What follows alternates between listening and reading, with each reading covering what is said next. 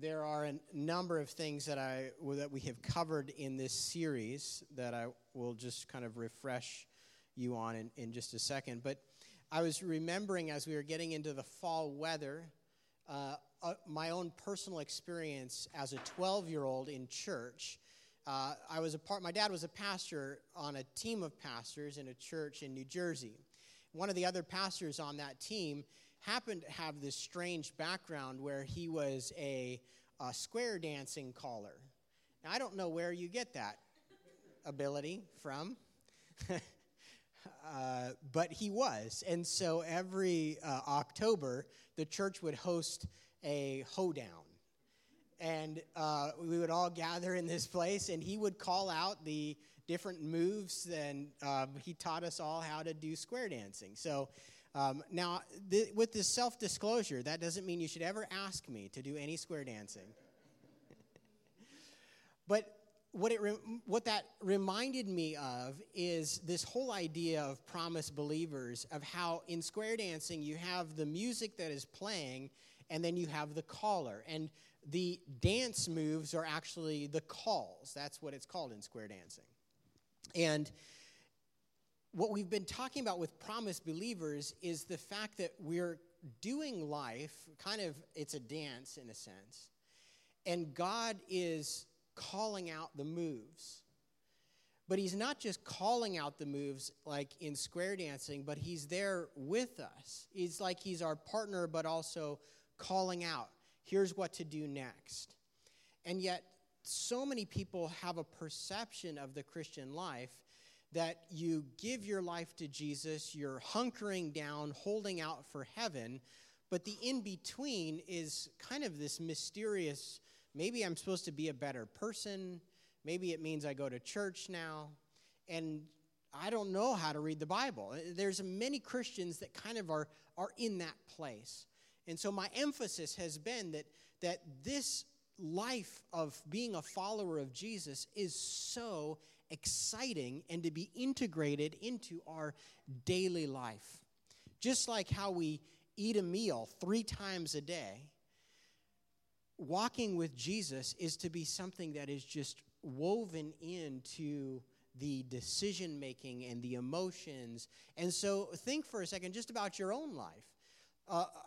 As I'm thinking, I have the privilege of knowing some of you all in your own context. Many things are going on when it comes to careers. Some of you are thinking about a career change. Some of you are out of work looking for a new job. Some of you are wrestling with a discontentment at work. And all of that is a setting in which we can walk out these concepts that we've been talking about in this idea of promised believers. Others of you are struggling at home with relationships, either in your marriage or with your kids. Some of you are struggling with your finances or with your health. Whatever it might be, all of that is this beautiful context, if we want to, relate to the Lord, to take a hold of what the Bible teaches and to hold on to the promises of God and see these things worked out in our life. So the Bible comes along and it makes these beautiful promises. Let me just put a few up here in front of us. Here's Philippians 4:19. I'm going to read it and then I'm going to ask you, what is God promising here? It says this, "And my God will supply all your needs according to his riches in glory in Christ Jesus." What's the promise? What's the Bible promise there? Yes, yeah, it's pretty simple, huh? God's going to take care of what you have need of. 2 Corinthians 9:8. I'll ask you the same question. "And God is able to make every grace overflow to you, so that in every way, always having everything you need, you may excel in every good work." What are the promise or promises there? Yeah. Yep. That he has every grace that can overflow for you. It's like, could you be more universal in a statement? This is easy. These kind of passages are easy to miss as you're going along. But when we're saying that the Bible contains promises, it's important for us to recognize them as they pop up. Because this is not just, Tom Sawyer or, some book by Jim Collins or some other, leadership book, or this is the God of the universe extending himself to us in promise. So when it says God is able to make every grace overflow to you, that's not just like a life based on that statement is like, well, I hope it happens. No, this is God saying this is what he does. And when God speaks from the very first book and first chapter of the Bible, when God talks, what happens? Stuff happens, right? If God says, let there be light, is it like, well, maybe there'll be some light, maybe not, twiddle our thumbs. Is there a question mark over that? No, there's no question mark over it. There's no question mark. And so let me give you one more here. This is Hebrews 8:12. It says, for I will forgive their wrongdoing, and I will never again remember their sins. What is that promise? Yeah. It's a promise of forgiveness. I'll forgive their wrongdoing. Here's how God promises to relate to our sins. So over the past 4 weeks, we've been looking at this idea that God wants us to live by faith in his promises. Live is a very generic word. What I mean there is that God wants us to breathe in, breathe out, wake up, brush our teeth, eat our food, go to work, love our kids, love our families. That's living life. He wants us to live by faith in his promises. There is not one aspect of your life or my life that God has not spoken about, where his promises do not reach. He wants us to trust him in his promises as we do life. This is a life that responds to God instead of seeing oneself as the initiator. If you've been doing this past week or your relationship with God from a perspective of like, God, I'm going to get my act together so that you'll love me more, then you have fundamentally misunderstood what the Bible teaches about God. God is the one who initiates with us. He sent Jesus into the world so that our broken relationship with him and our broken humanity could be restored. He initiated and came into the world. He died on the cross as the sacrificial lamb on our behalf so that our sin could be forgiven, but also so that we could experience new life, a new heart, transformation. We could be given the Holy Spirit who will speak into our life. So here's what this looks like. First, God has gone before us and knows the future, our future, and is totally in control.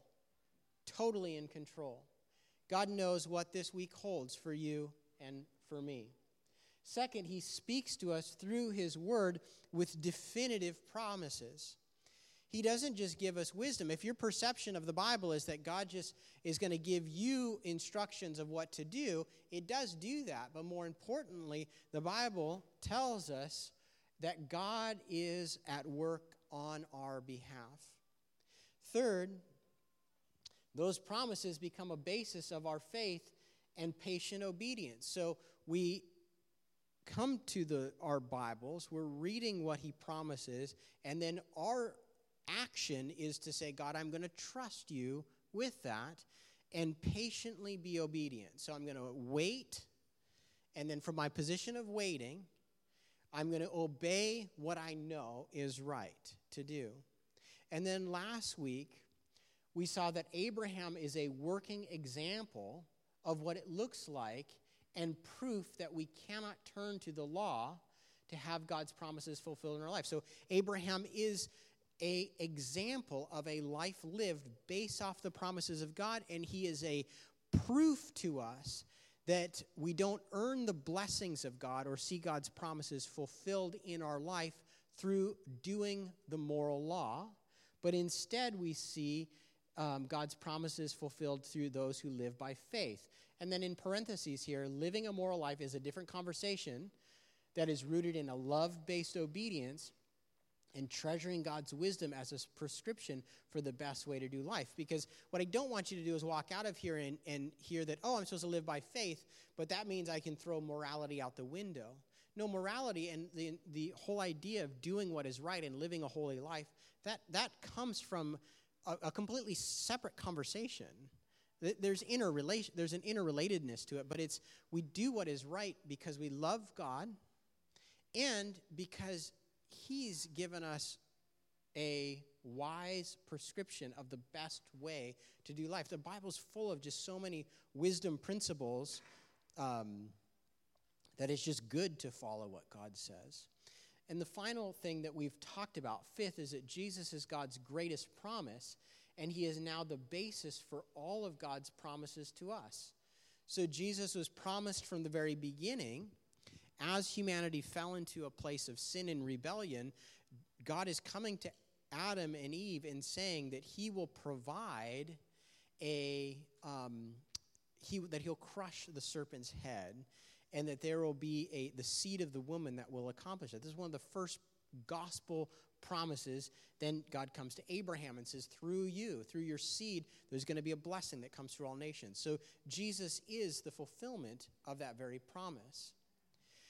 So that's where we've been. We've only got a couple more weeks of talking about this theme of the promises of God. But my hope is as we leave this topic in a couple of weeks, that what you will, at a minimum, as you read the Bible, that you'll be seeing it as just a wealth of all these different ways that God is extending himself to you and I in promise, that he's making promises that we can hold him to. What I want to spend the rest of our time on this morning is the idea of prayer. Prayer is so vital to our Christian life, and it is the way that we access. It's the way that we access the blessings that are contained in these promises. Prayer is really the expression of our faith. It's the verbalization of our faith. So, you may be in this difficult setting at school, and school may be difficult or whatever, and you go and you give God some time by reading the Bible, and you see that God is extending himself to you, and he's promising that he's going to be with you, that he'll be in the midst of maybe a difficult relationship, that God is present. And so what do you do then? Once those promises are read in the Scripture, what do you do? Well, then we take it back to him in prayer. And you say, God, your word says this, you've promised this, and I'm going to hold you to it, that you're going to fulfill those promises. I want to give you one specific promise, Bible promise about prayer. So there's two things that are going on when we talk about prayer and God's promises. One, we talk to God. We should be talking to God about his promises. The second thing, though, is that God makes promises about prayer. And I'm not going to do a good job of differentiating those two concepts. It's going to be a swerving road back and forth as we go along, okay? God's promises in prayer. This is 1 John 5, 14 and 15. This is the confidence we have before him. If we ask anything according to his will, he hears us. And if we know that he hears whatever we ask, we know that we have what we have asked of him. Do you remember a while ago I said to you that sometimes it feels like God overextends himself in things that the Bible says? This is one of those times where it's just like, God, are you sure you want to say that? That seems like a lot. I mean, you have to keep your word. And you're saying that if we ask anything according to his will, he hears us. And if we know that he hears us, whatever we ask, we know that we have whatever we have asked of him. I mean, just notice as you read that, the cooperation, the way in which God is involving humans in the accomplishment of his will, the way that he's expecting that his followers will understand his will. Have you ever been in a place where you're like, I don't know what God's will is for my life? Well, here, as he's talking about prayer, there is this idea of asking anything according to his will. He hears us, and I don't think that John, the apostle, as he writes this, that he's thinking that you're shooting off hundreds of prayers and maybe one will hit the mark. I think he's talking about a follower of Jesus who has a grasp of God's will. In fact, I want to take you to a guy's writing, a man named Andrew Murray. Andrew Murray is a Dutch Reformed pastor out of South Africa. His dad was a pastor. He's one of 11 kids, and he became a pastor and was very influential in the continent of Africa, from South Africa, and the progress of Christianity across the continent. He wrote an excellent book on prayer called With Christ in the School of Prayer.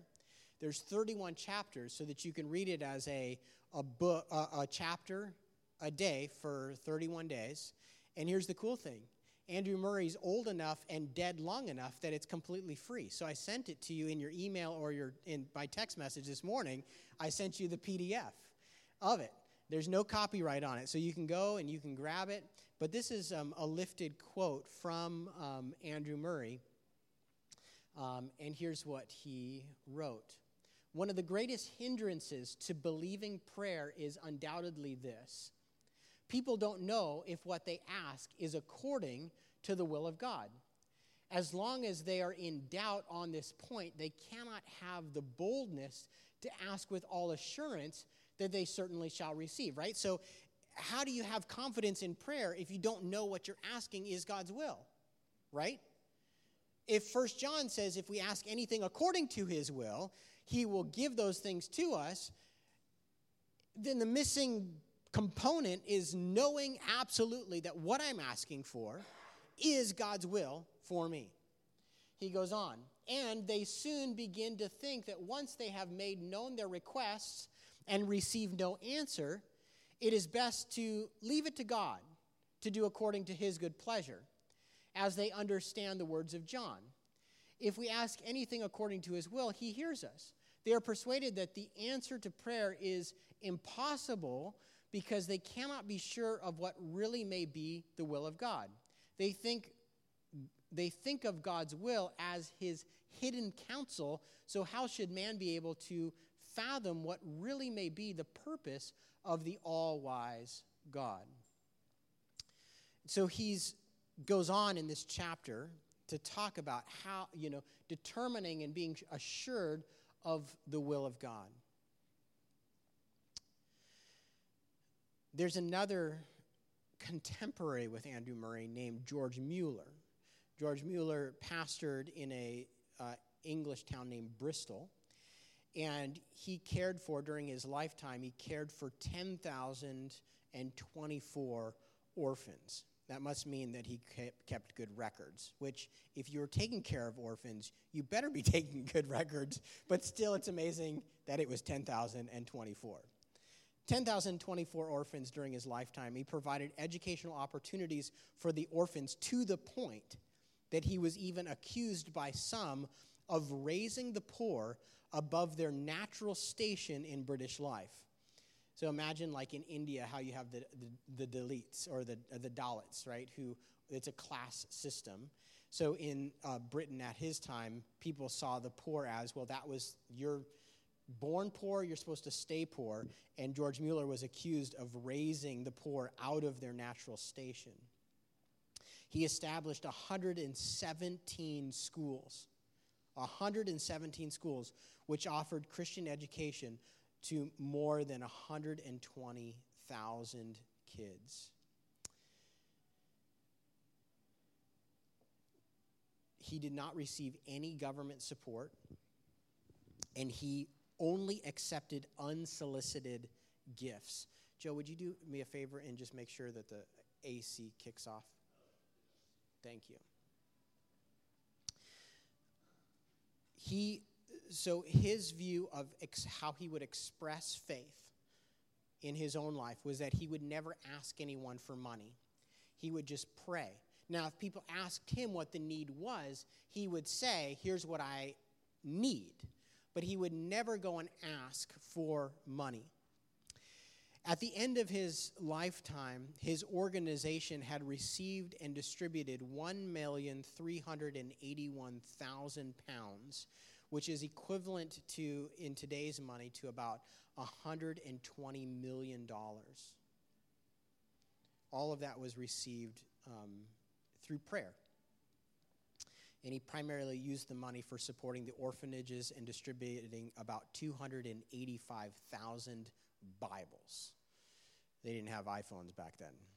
285,000 Bibles distributed.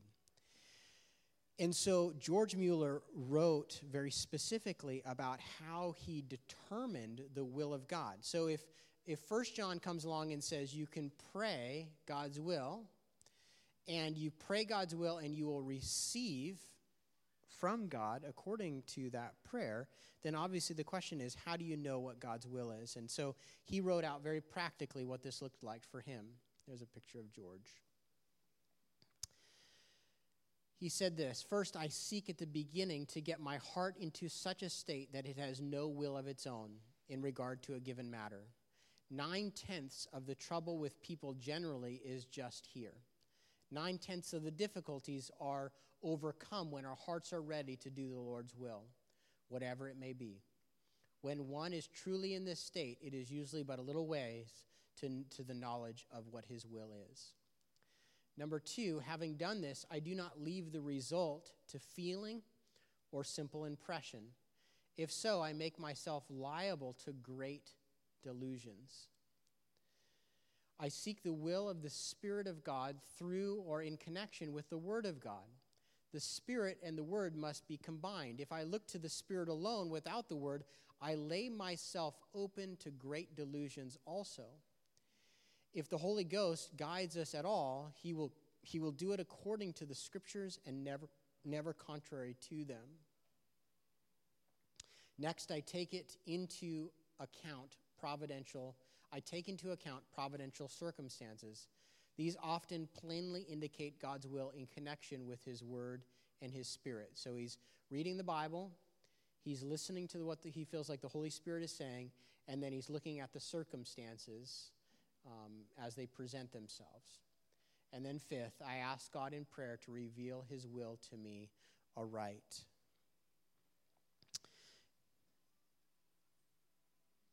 And finally, thus, through prayer to God, the study of the Word and reflection, I come to a deliberate judgment according to the best of my ability and knowledge.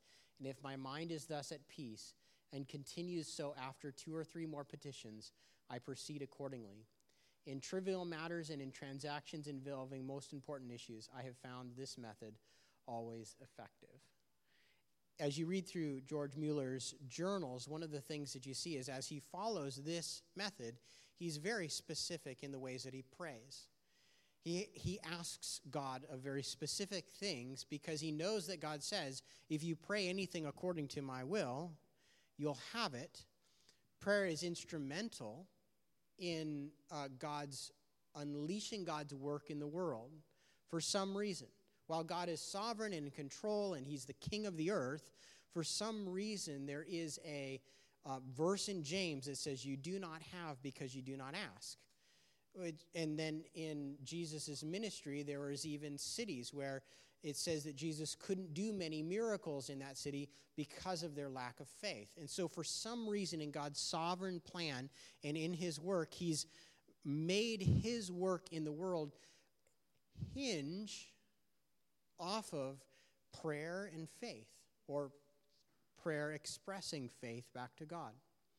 Now, how that all flushes out in sovereignty and God being in control, I have no idea. And the implications of it are beyond my ability to comprehend. But it's very clear from Scripture that God wants to accomplish his work in and through prayer, and that when we're not praying, there's certain things that are not happening.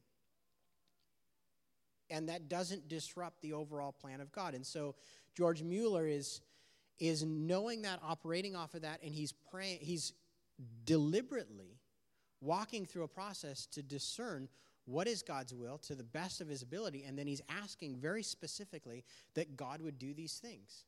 And he's saying, God, you have said, you've made this promise about prayer that if we ask anything according to your will, you will do it, and I know that this is your will.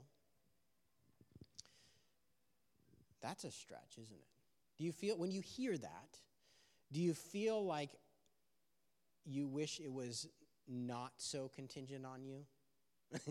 Is there a part of you that's like, man, I don't know if I want it to work like that? I think in me there is. There's a part of me that's just like, God, can't you just do it? Because I don't really get it. I don't really know. I don't know the will part necessarily. And then I've got to like believe you that you're going to work and I'm going to ask for something specifically. It seems involved. And I think it is. But I think that it is also, the beautiful thing is that we can look through the Bible, through the New Testament, we can see Jesus praying. You look through Luke and like Jesus, the Son of God, is praying every morning for hours. The Son of God, uninterrupted fellowship with the Father. He is giving himself to the discipline of prayer. And then the church is gathered together and it is praying. And prayer continues all the way throughout the New Testament. It is central to the work, and this is the thing. If our lives lack, which they do, and God's like, I want to work, but I can't work unless you pray, then man, we should be willing to give ourselves to prayer. Whether we're talking about George Mueller or Hudson Taylor or another heroic Christian, we can clearly identify in their biography a dependence on the promises of God and talking to God, praying those promises back to God. How do we know the promises of God? Or how do we know, rather, the will of God? We know the will of God through the promises of God. That's what's so great about seeing those verses that we looked at the beginning, that it is God's will, because he promises to forgive us. So is it God's will that he forgives us? Yeah, it is. So we can say, God, I don't care what Satan says to me. I don't care what other people are hitting me over the head with. I know that when I confess my sins, you are faithful and just to forgive my sins and to cleanse me from all unrighteousness. That is what I can take to the bank because you have promised it. But he's promised to supply our needs. Look, we're going through a crazy season in our economy, and it may be a prolonged season of hardship. One of the things that George Mueller participated in for about a year, the economy tanked, and it was crazy. The price of wheat doubled in England, and specifically around London during a 9-month period. And so he felt like it was God's will for the church to take care of poor Christians and for them not to suffer. That God, he read the Bible and he's like, I don't think that Christians should suffer from this. I think it's a hardship, but that God allows hardship so that he can reveal his provision. And so he began to pray. And God worked in and through George Mueller to just begin to provide the finances to be able to buy bread and relieve the Christians who were in his church. It's a beautiful, beautiful way in which God worked, and it was George Mueller's, it didn't just fall into George Mueller's lap. It was based off of this. I think that this is what God's will is. When we talk about the promises of God and pray, we're encountering two things. One, God makes these promises to us about prayer. He says, I will answer, I will hear you. The second thing is that God promises are central to our conversation with him. And so we get to go back to him and say, God, you promised this. And I want to wait for you to accomplish that. In closing, I want to just take you back to the psalm that Marvin read to us, Psalm 143. And what I want to do is just an exercise with you. An exercise, because tomorrow morning when you get up and you read your Bible, I want you to see the promises, and then I want you to talk to God about the promises that you read in your Bible reading. So in Psalm 143, it says, Lord, hear my prayer. In your faithfulness, listen to my plea. In your righteousness, answer me. Do not bring your servant into judgment, for no one alive is righteous in your sight. For the enemy has pursued me, crushing me to the ground, making me live in darkness like those long dead. My spirit is weak within me, and my heart is overcome and dismayed. I remember the days of old. I meditate on all you have done. I reflect on the work of your hands. I spread out my hands to you. I am like a parched land before you, Answer me quickly, Lord. My spirit fails. Do not hide your face from me, or I will be like those going down to the pit. Let me experience your faithful love in the morning, for I trust you. Reveal to me the way I should go, because I appeal to you. Rescue me from my enemies. I come to you for protection. Teach me to do your will, for you are my God. May your gracious spirit lead me on level ground. For your name's sake, Lord, let me live. In your righteousness, deliver me from trouble, and in your faithful love, destroy my enemies. Wipe out all those who attack me, for I am your servant. You see, David wrote that psalm, right? I think David wrote that psalm. Yeah, David wrote that psalm. Imagine Israel up to the time of David, they had been given they had the stories of the patriarchs, the 5 patriarchs. Then they were given Moses and Moses' law. And then from there, they went in and they were practicing worship under the Levitical priesthood. But what they didn't know how to do is how to talk to God. They did. But what we have in David is these model prayers. David here is taking the spiritual heritage that he's gotten from Adam all the way up through Moses, and then the Levitical priesthood practice, and he writes these beautiful devotional prayers. But everything here that he's saying to God is based off of the way that God has extended himself in promise to Israel in time past. And so I'd encourage you, read the Psalms and realize that each one of these requests, don't bring your servant into judgment. No one alive is righteous in your sight. I mean, all of these things are coming from a inherited theology from what God has said. The enemy has pursued me. He's freely talking about his own life. But what is he doing? He's integrating his theology with his life. And that's my prayer for us. Lord, we thank you for giving us these promises of prayer. Teach us, just like what the disciples said to you, Jesus. They said, teach us to pray. Lord, we ask the same of you, that you would teach us to pray. Help us to be good readers and students of your word. And then help us to take the things that we read in your word and turn them into prayers as David did in the Psalms. Give us a sense of freedom, that it's okay to talk to you about everything. The things that we're angry about, the things that we're afraid of, the things that make us sad. Lord, all of those things you are completely comfortable with us having a conversation with you about. And your word speaks to those things clearly. And so, God, we would ask that you would speak to us in that way. Lord, we love you. As we take communion now, we ask that you would meet us afresh. Lord, we want to confess our sins before you. We don't want to come before the table in pride or arrogance. We want to recognize our humanity and take a hold of you. And so, Lord, would you meet us as we take communion together? I pray this in Jesus' name. Amen.